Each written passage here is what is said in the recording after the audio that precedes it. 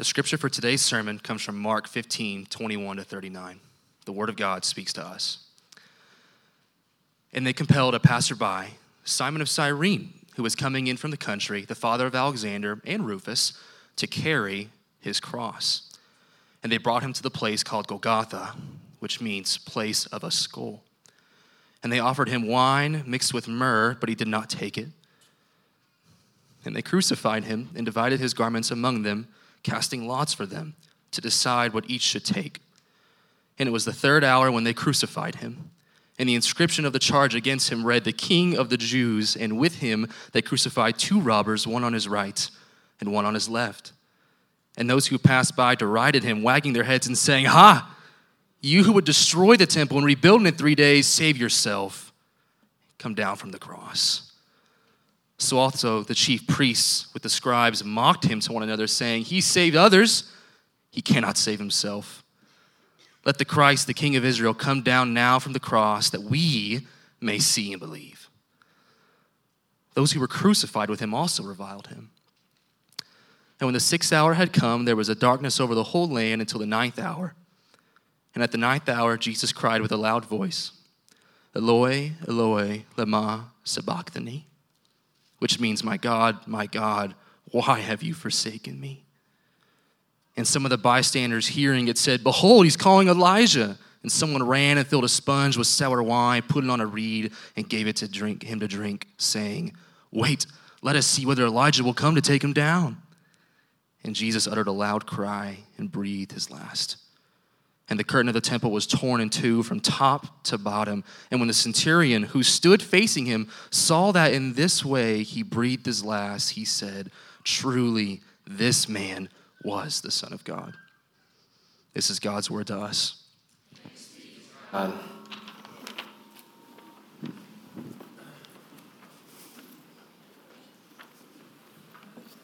morning. Good morning.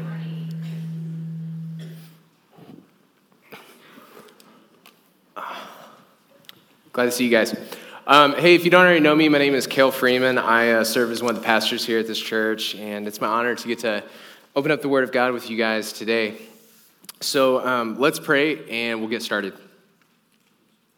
So, Father God, as we gather here today, and as we are talking about a text that is familiar to many of us, Lord, we just pray that you would be able to meet us in a very new way with fresh eyes and with fresh ears, Lord, that you would be able to speak to every individual in this room. And Lord, we just pray that you would do that to our joy and to your glory, Lord, as you often do. So we pray for that even in a text so heavy as this. Amen. Back in 2015, I had the opportunity to travel to London, and like many of you guys, I had like my bucket list of things that I like absolutely had to see before I left the city. And I know what you're thinking, it's like Big Ben or Westminster Abbey, something with the Beatles or something like that. But in fact, the thing that was like number one on my list was Codex Sinaiticus, which of course, all of you guys know exactly what that is. But for both of you guys who don't, Codex Sinaiticus is the oldest complete New Testament Greek manuscript that has ever been found. So it's this giant book. It's like this big. It's from 350 AD is whenever it was penned or whenever it was transposed. And it was found by this guy named Constantine von Tischendorf, which is just awesome. And man, I mean, I nerded out about this book so much. So I was with my wife and her family, so I drug all of them over to the British Library. So like you can actually like check out an actual book there, and then you can also go to their historical section. And I get to see this. I've had classes on this, like a lot of classes on this. This is like one of the most important manuscripts to the translating of your modern Bibles that you have in your laps right now, right? So I'm nerding out. I'm geeking out big time. But I start looking around. There's other really cool things around it, but they all like really pale in comparison. So we have Jane Austen's writing desk over here. And then over here is like the original Petri dish full of penicillin, like the very first penicillin ever made. And it looked like something like, kind of looks like kombucha. It was really disgusting. And all of that was great and all, but I started looking around and I'm like, why isn't this codex, codex just means book, why isn't this amazing Bible, why is this not like the chief attraction? In fact, it's like kind of in the back. I started looking around, I'm like, Jane Austen's cool and like penicillin's great, you know, especially if you're sick. But I'm like, why why is this book in here with this? Like, I was about to start grabbing, like, the security guard and the museum curators, and I was about to be like, do you guys even know what this thing is? Like, which would have been to my wife's chagrin, so I did not do that. I started thinking, I was like, I see that they value the text. It's here in this museum, but they don't value it in the same way that I value it.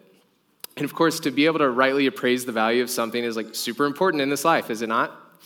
Just think about trying to do a good business deal or make a good investment. Like, you really want to know how much something is worth. I mean, just think about your Beanie Baby collection from the 90s. It's going really bad for you, and you feel that pain of like, man, I really overshot that appraisal of value, didn't I? And then you think about also like the things that you can appraise that are not material in nature. You think about the value of your spouse, of your children, the value of your job, the value of your hobbies. All these things have values, but you can see where they all just kind of like run together like a big train wreck whenever you overvalue some that you ought not and undervalue others that you ought not.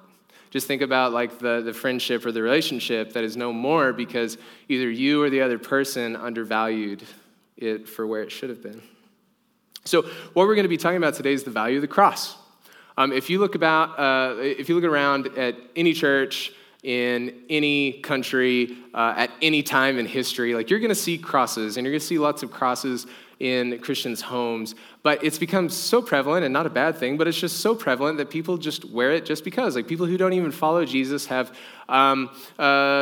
cross necklaces and cross T-shirts and these kind of things, and like that's great because we didn't invent it. Like the Romans did, but it's very special to us. But it's just like, you can do that if you want, but the difference of the value is completely different. So what we're going to be talking about today is valuing the cross. We're going to be doing that in Mark chapter 15, verse 1. So if you guys aren't already there, we're going to start at verse 1 in Mark chapter 15. So a little bit about this text before we begin. This text has so many callbacks to the entire book of Mark. It's like all coming to a head here, and we're not even going to be able to hit all of them. I mean, it's a beautiful piece of literature in and of itself. But here's what's going on. Jesus showed up on the scene, and he said back in chapter 1 that he was here to proclaim the good news. And what he's done is he's unfolded this for us across the entire Gospel of Mark. And he said, hey, listen, I'm coming as the Christ, and I'm coming to give my life as a ransom for many. He's told his disciples this like very clearly, like explicitly 3 times in like chapters 8, 9, and 10, and they're not getting it. He even says like, hey, I'm going to die and I'm going to rise again, and they're just like, I don't understand, right? This passage begins the morning after Jesus was already condemned to death, but he was condemned to death by the Jewish council known as the Sanhedrin, okay? That's what we went through last week. And he's been wrongfully convicted of blasphemy. So today, in terms of what value we put on the cross, what we're going to be talking about is that the king was rejected, that there's value, secondly, and that the king was abandoned, and that there's value, lastly, and that the king gave his life. So let's begin by reading verses 1 through 5 here in chapter 15. It says, and as soon as it was morning, the chief priest held a consultation with the elders and scribes and the whole council. And they bound Jesus and led him away and delivered him over to Pilate. And Pilate asked him, are you the king of the Jews? And he answered him, you have said so. And the chief priest accused him of many things. And Pilate asked him again, have you no answer to make? See how many charges that they bring against you. But Jesus made no further answer, so that Pilate was amazed. So why do we value the cross? We value it because the king was rejected and condemned. So, as I said before, the Sanhedrin shows up. They've already condemned Jesus to death, but then they bring him to Pilate. We don't hear a whole lot about Pilate in Mark's account. But just to sum it up in the other accounts, what we know from history, Pilate was a Roman governor. Rome had conquered Judea sometime before, and they were ruling over Judea. And by the way, Judea and the Jewish Sanhedrin, they did not like this in any way, shape, or form. And Pilate was a magistrate from this other country that is opposing them and occupying their land. Pilate in history is known for being like pretty much an anti-Semite. I mean, he just did not like the Jews, and he was also like a super harsh administrator. So they bring Jesus to him, though, as a necessary evil. That's because even though Rome had given them the ability to self-govern, the right of the sword or the right to actually execute someone was for Rome alone. So they bring him to Pilate. And he says, hey, the accusation is that he is the king of the Jews. Now, if you look back in chapter 14, what they actually convicted him of was of being the Christ, right? Christ meaning the anointed one. But they said, no. We can't bring that to Pilate. That won't get him killed. Because the idea is like the Christ, the anointed one, like if they said, hey, he's the anointed one, Pilate would say like, yes, so what? Because it would sound like more of like a religious thing, like a religious leader. He'd say, get out of here. But instead they took a half-truth, because of course the Christ was the king. He was the king of the Jews. And they said, okay, we're going to twist this a little bit and make it sound a little bit more like he's here for insurrection, that he's a rival political leader, and that will get him killed. So this is, in fact, a secularized version of his title as the Christ. So they bring him there, and they say, hey, he's the king of the Jews. And as we read, Pilate's asking him, like, hey, do you want to defend yourself? And he doesn't say much. He says, you've said so. Starting in verse 6, it says, now at the feast, he used to release for them one prisoner for whom they asked. And among the rebels in prison who had committed murder in the insurrection, there was a man called Barabbas. And the crowd came up and began to ask Pilate to do as he usually did for them. And he answered them, saying, do you want me to release for you the king of the Jews? For he perceived that it was out of envy that the chief priest had delivered him up. So as it says in verse 6, there is this tradition where Pilate, as the overseer of this subservient nation, he's like, hey, I'm going to do them a solid and release one person from prison every single year by popular vote. So Jesus is already here. Pilate's already here. The Jewish Sanhedrin's already here. And then the crowd shows up for this once-a-year event. It's almost like they didn't even know that Jesus was going to be there. But Pilate didn't really have to be much of a prophet or a sage to be like, it's like, this is about envy, this is about your power, it says in verse 10.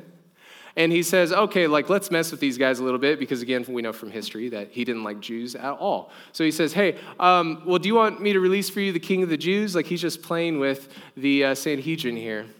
But what we hear in the rest of the account here from verses 11 to 15 is that the Sanhedrin actually riles up the crowd. They say, no, I want you to release for us instead Barabbas, which, by the way, his name is Bar Abbas. It means the son of the father, which seems significant by the end of this text. And they say, no. How about the guy who's guilty of insurrection? Let that guy who's guilty go free, and instead let's condemn this innocent man for insurrection.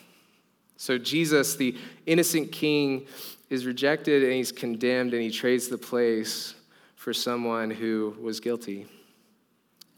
I came across a quote from Robert Greene in the 48 Laws of Power that really illustrated what the Sanhedrin was doing here rather clearly. It says, power requires the ability to play with appearances, and to this end you have to learn to wear many masks and keep a bag full of deceptive tricks. A masquerade should not be seen as ugly or immoral. All human interaction requires deception on many levels. To say that this book is controversial would be an understatement, right? It was written in the last 20 or 30 years, something like that. It sold 1.2 million copies, so it's bestseller, times 2 or whatever. One of the most requested books in U.S. prisons across the entire nation. And this is a fun fact that I shared at the last service. He actually ended up writing a second book called The 50th Law with 50 Cent. That guy. So I don't know what's up with that, but I share that with you today because it really showed a picture, even though it's so new, it showed a picture of really what the Sanhedrin was doing, really what Pilate was doing. They were just merely putting on the right mask to be able to deceive and be able to really fight for their own power. They saw that Jesus was a threat to their own power, and they wanted to stay in power, so they're going to use that power in order to get him killed. And of course, Pilate, same thing. He's sitting here as a Roman magistrate. He doesn't want anyone thinking that he wouldn't take out someone for Caesar. He doesn't want to lose his power, so he says, sure, I will, under the mask of a public servant, go ahead and have this innocent man killed. And the thing is this still happens today. Like, we all see power plays and power moves, and we all really hate them, right? Like, none of us like that, especially when it happens to ourselves. And yet, at the same time, there's also power plays and power moves that we're all using on Jesus all the time. That's myself included. But I just have to ask you, how are you trying to put yourself in power over Jesus Christ? How do you identify with what the Sanhedrin and Pilate was doing? What mask, perhaps, do you put on? Do you put on the mask of piety, where you look like you follow Jesus as long as there's another set of eyes in the room, but as soon as there's not, you just kind of wish that Jesus would be executed from your life functionally? And for you, it might be something different, but we all have to ask, how do we try to put our power over Jesus Christ? But I want you guys to see now the second thing that I want you to see in the text today. The second reason why we need to value the cross, which is that the king was abandoned and crucified. He was abandoned and crucified. In verses 16 through 20, we hear about the scourging, or 15 through 20, we hear about the scourging, we hear about the procession and the mockery of our Lord. Jesus is scourged. You might have heard of like the flagellum, the Roman flagellum, the cat of nine tails, this kind of thing. So it's like a whip with multiple different parts, and on those tails it has like a bunch of lead and bone and all kinds of things. If you've ever heard of the Jewish historian Josephus, maybe you've heard like other pastors bring him up, like he's a super important figure. I normally think that historians are like, kind of weak dudes, tiny necks, you know what I mean? And this guy, he has this part where he writes about how he had a couple of his enemies in Galilee scourged until their entrails were visible. Like he made their insides their outsides, So I'm sorry, that wasn't necessary.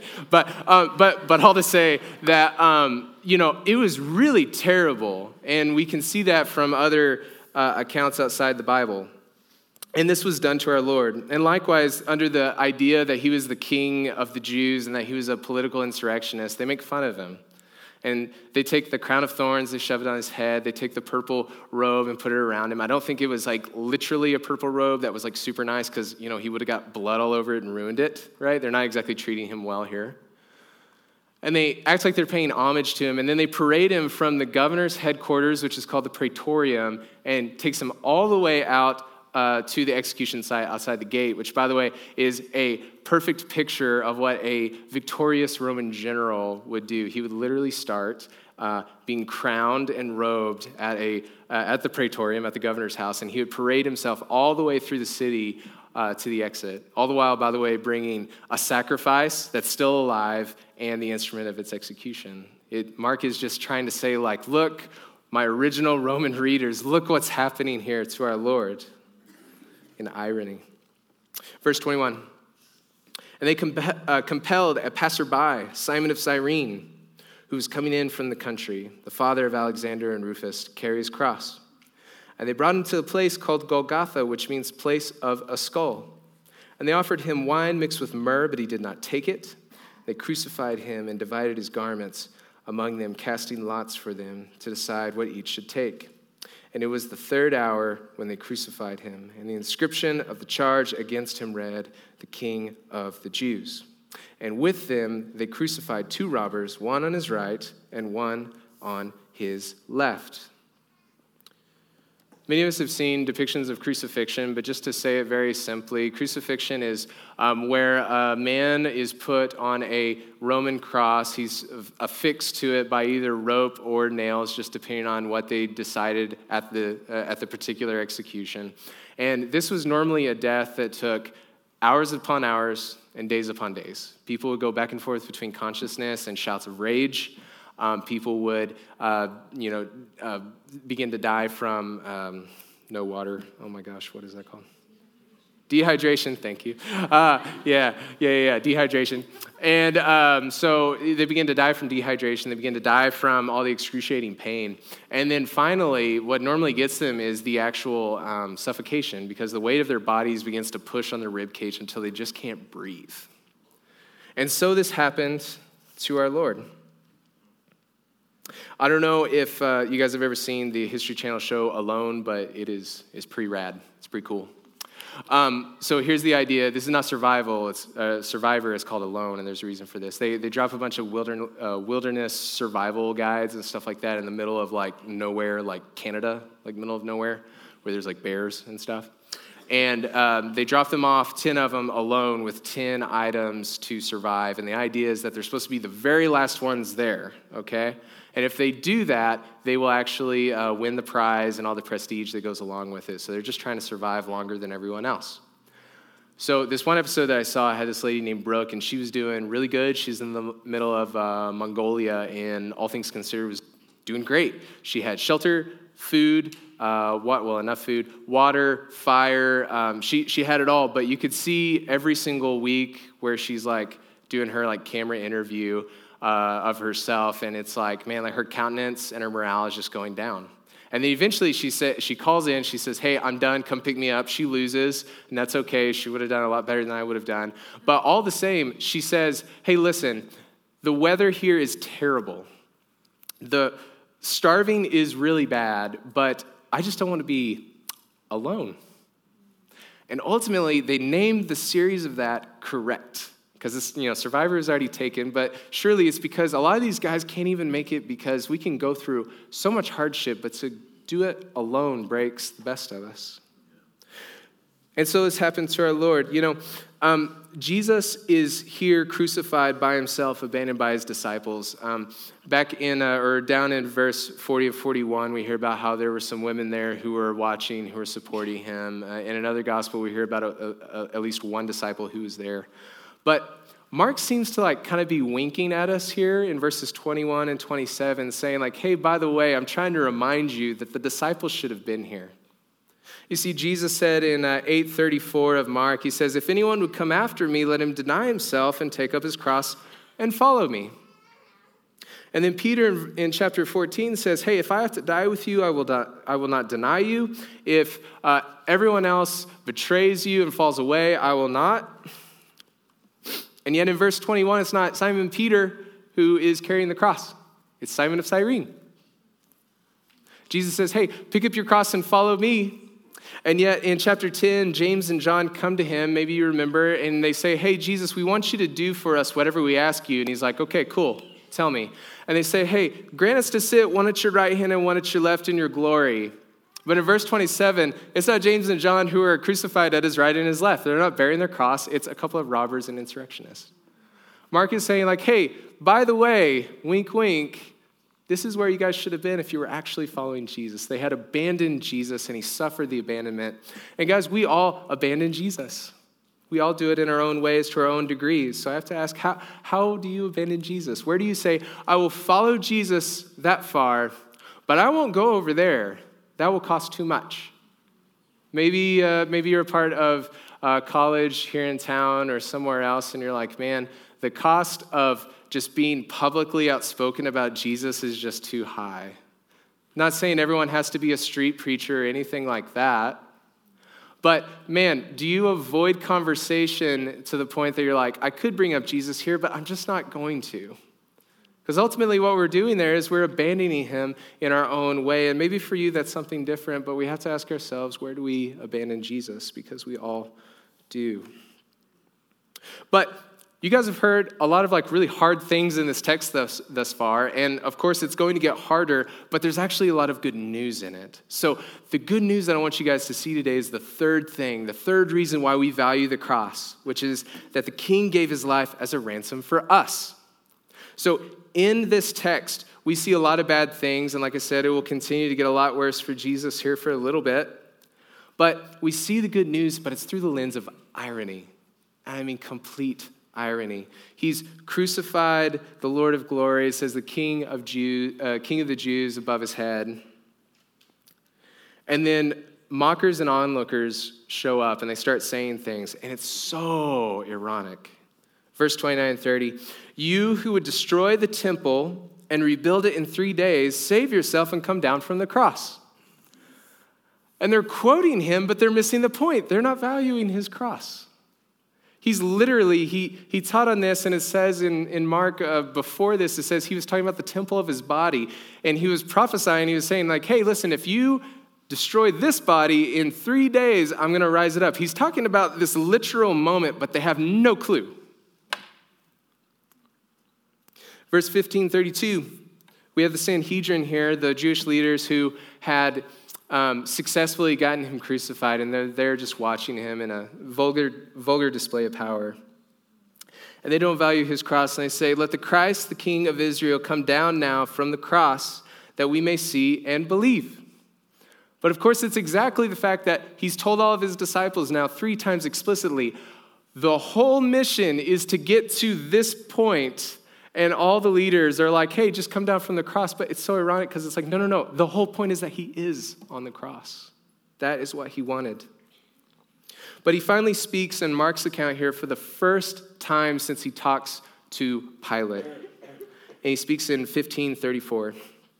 He says, so he speaks in Aramaic. He says, "Eloi, Eloi, lema sabachthani." And then it says, which means, my God, why have you forsaken me?"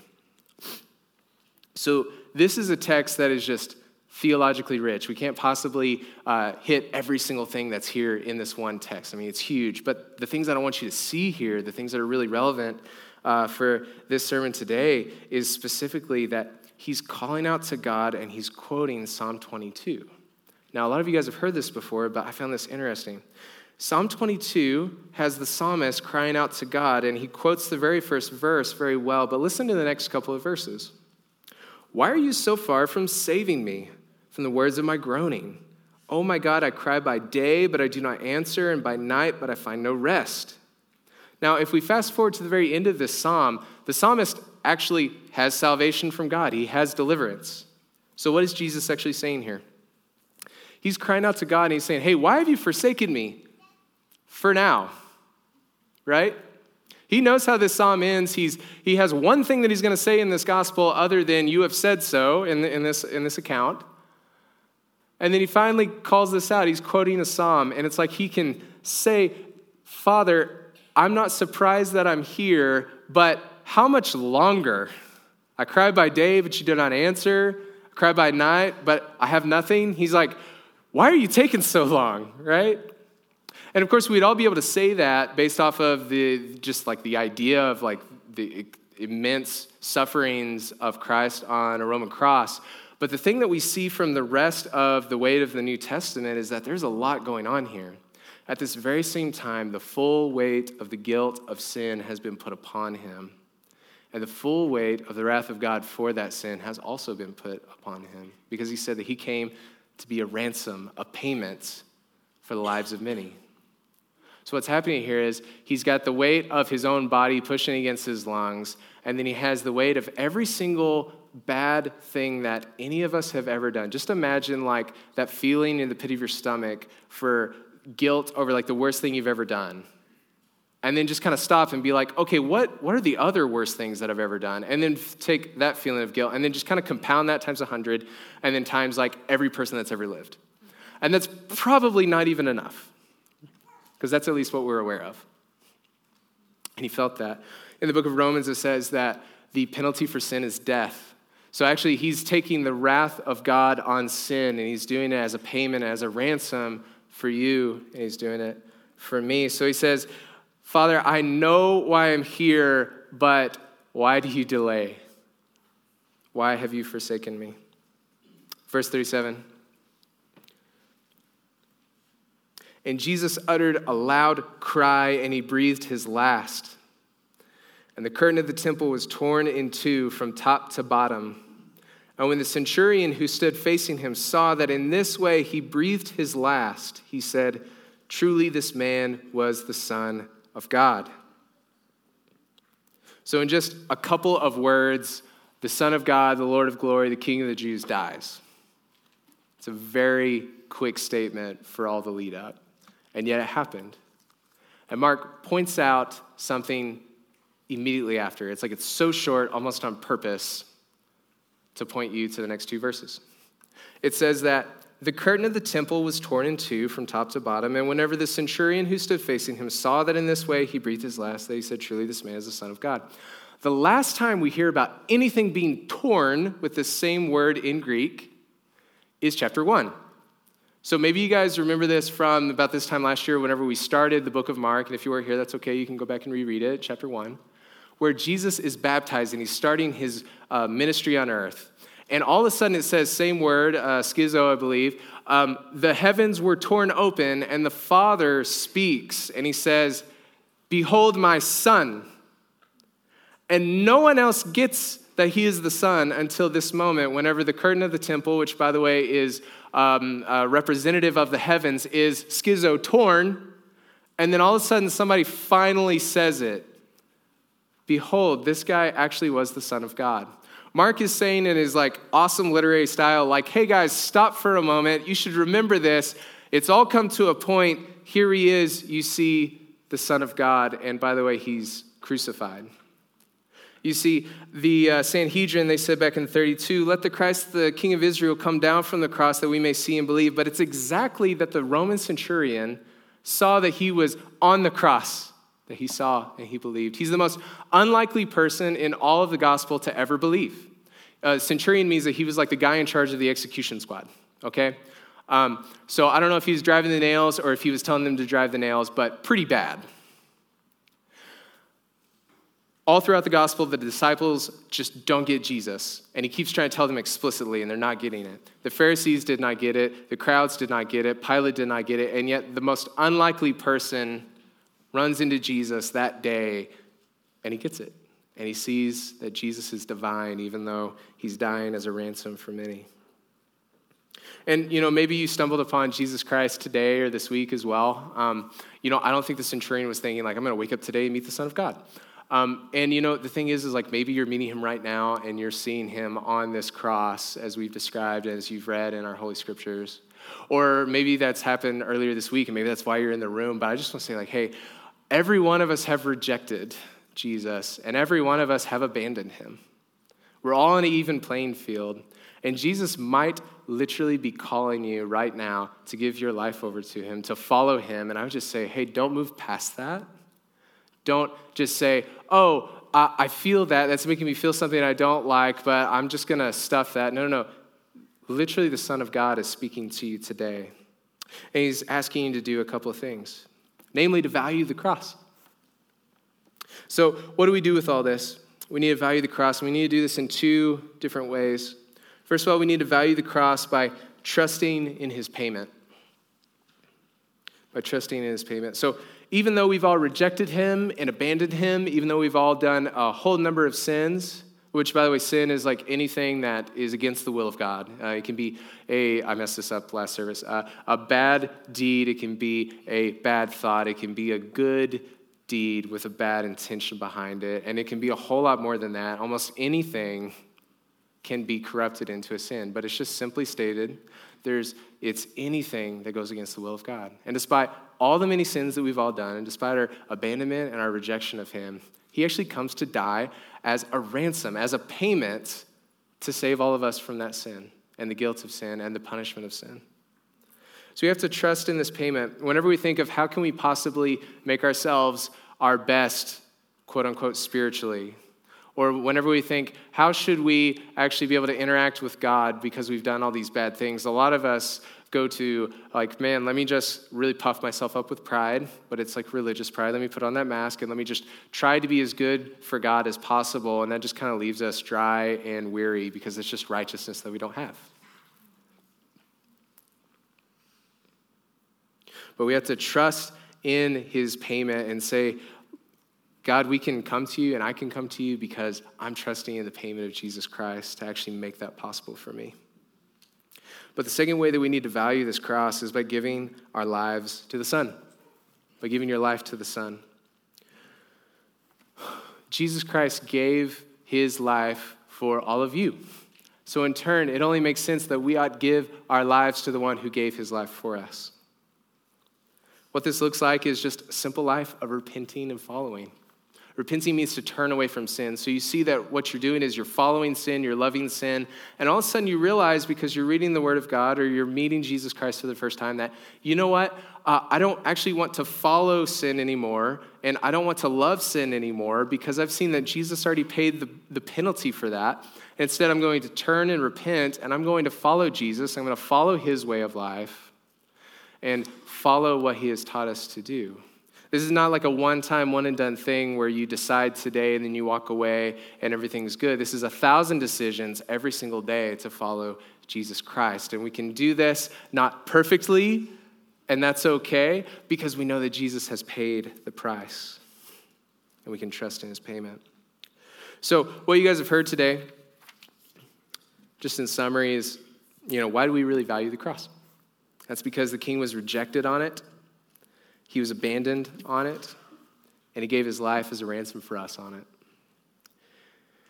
To merely look at the cross and say, man, I've heard about the cross every day for the last 5 years since I've come to this church or come to Christ or whatever, and just say I know, I get it. It's no. This is everything. Without this, we have nothing. It's the most valuable treasure we could possibly have. I started talking about that really nerdy book at the beginning of the sermon with you guys. And, it's like the museum clearly valued the book. And I valued the book. And I was like, okay, it's on display. No one can touch it. It's very old. It's very valuable. But really, the thing that was most valuable about it for me was the story that it told and the story that it preserved. And all of that story comes to a head at the death, burial, and resurrection of Jesus Christ. Without that story in it, that entire book is nothing. With all its rules, with all of its morals, with all of its stories, it's absolutely nothing without the valuable story of the cross. And so in the same way, the Bible that you guys have maybe in your lap or that you're going to grab after this service, it's of no value without this. And let me just say also, our lives have no meaning without knowing the value of the cross. So let's value the cross. Let's pray.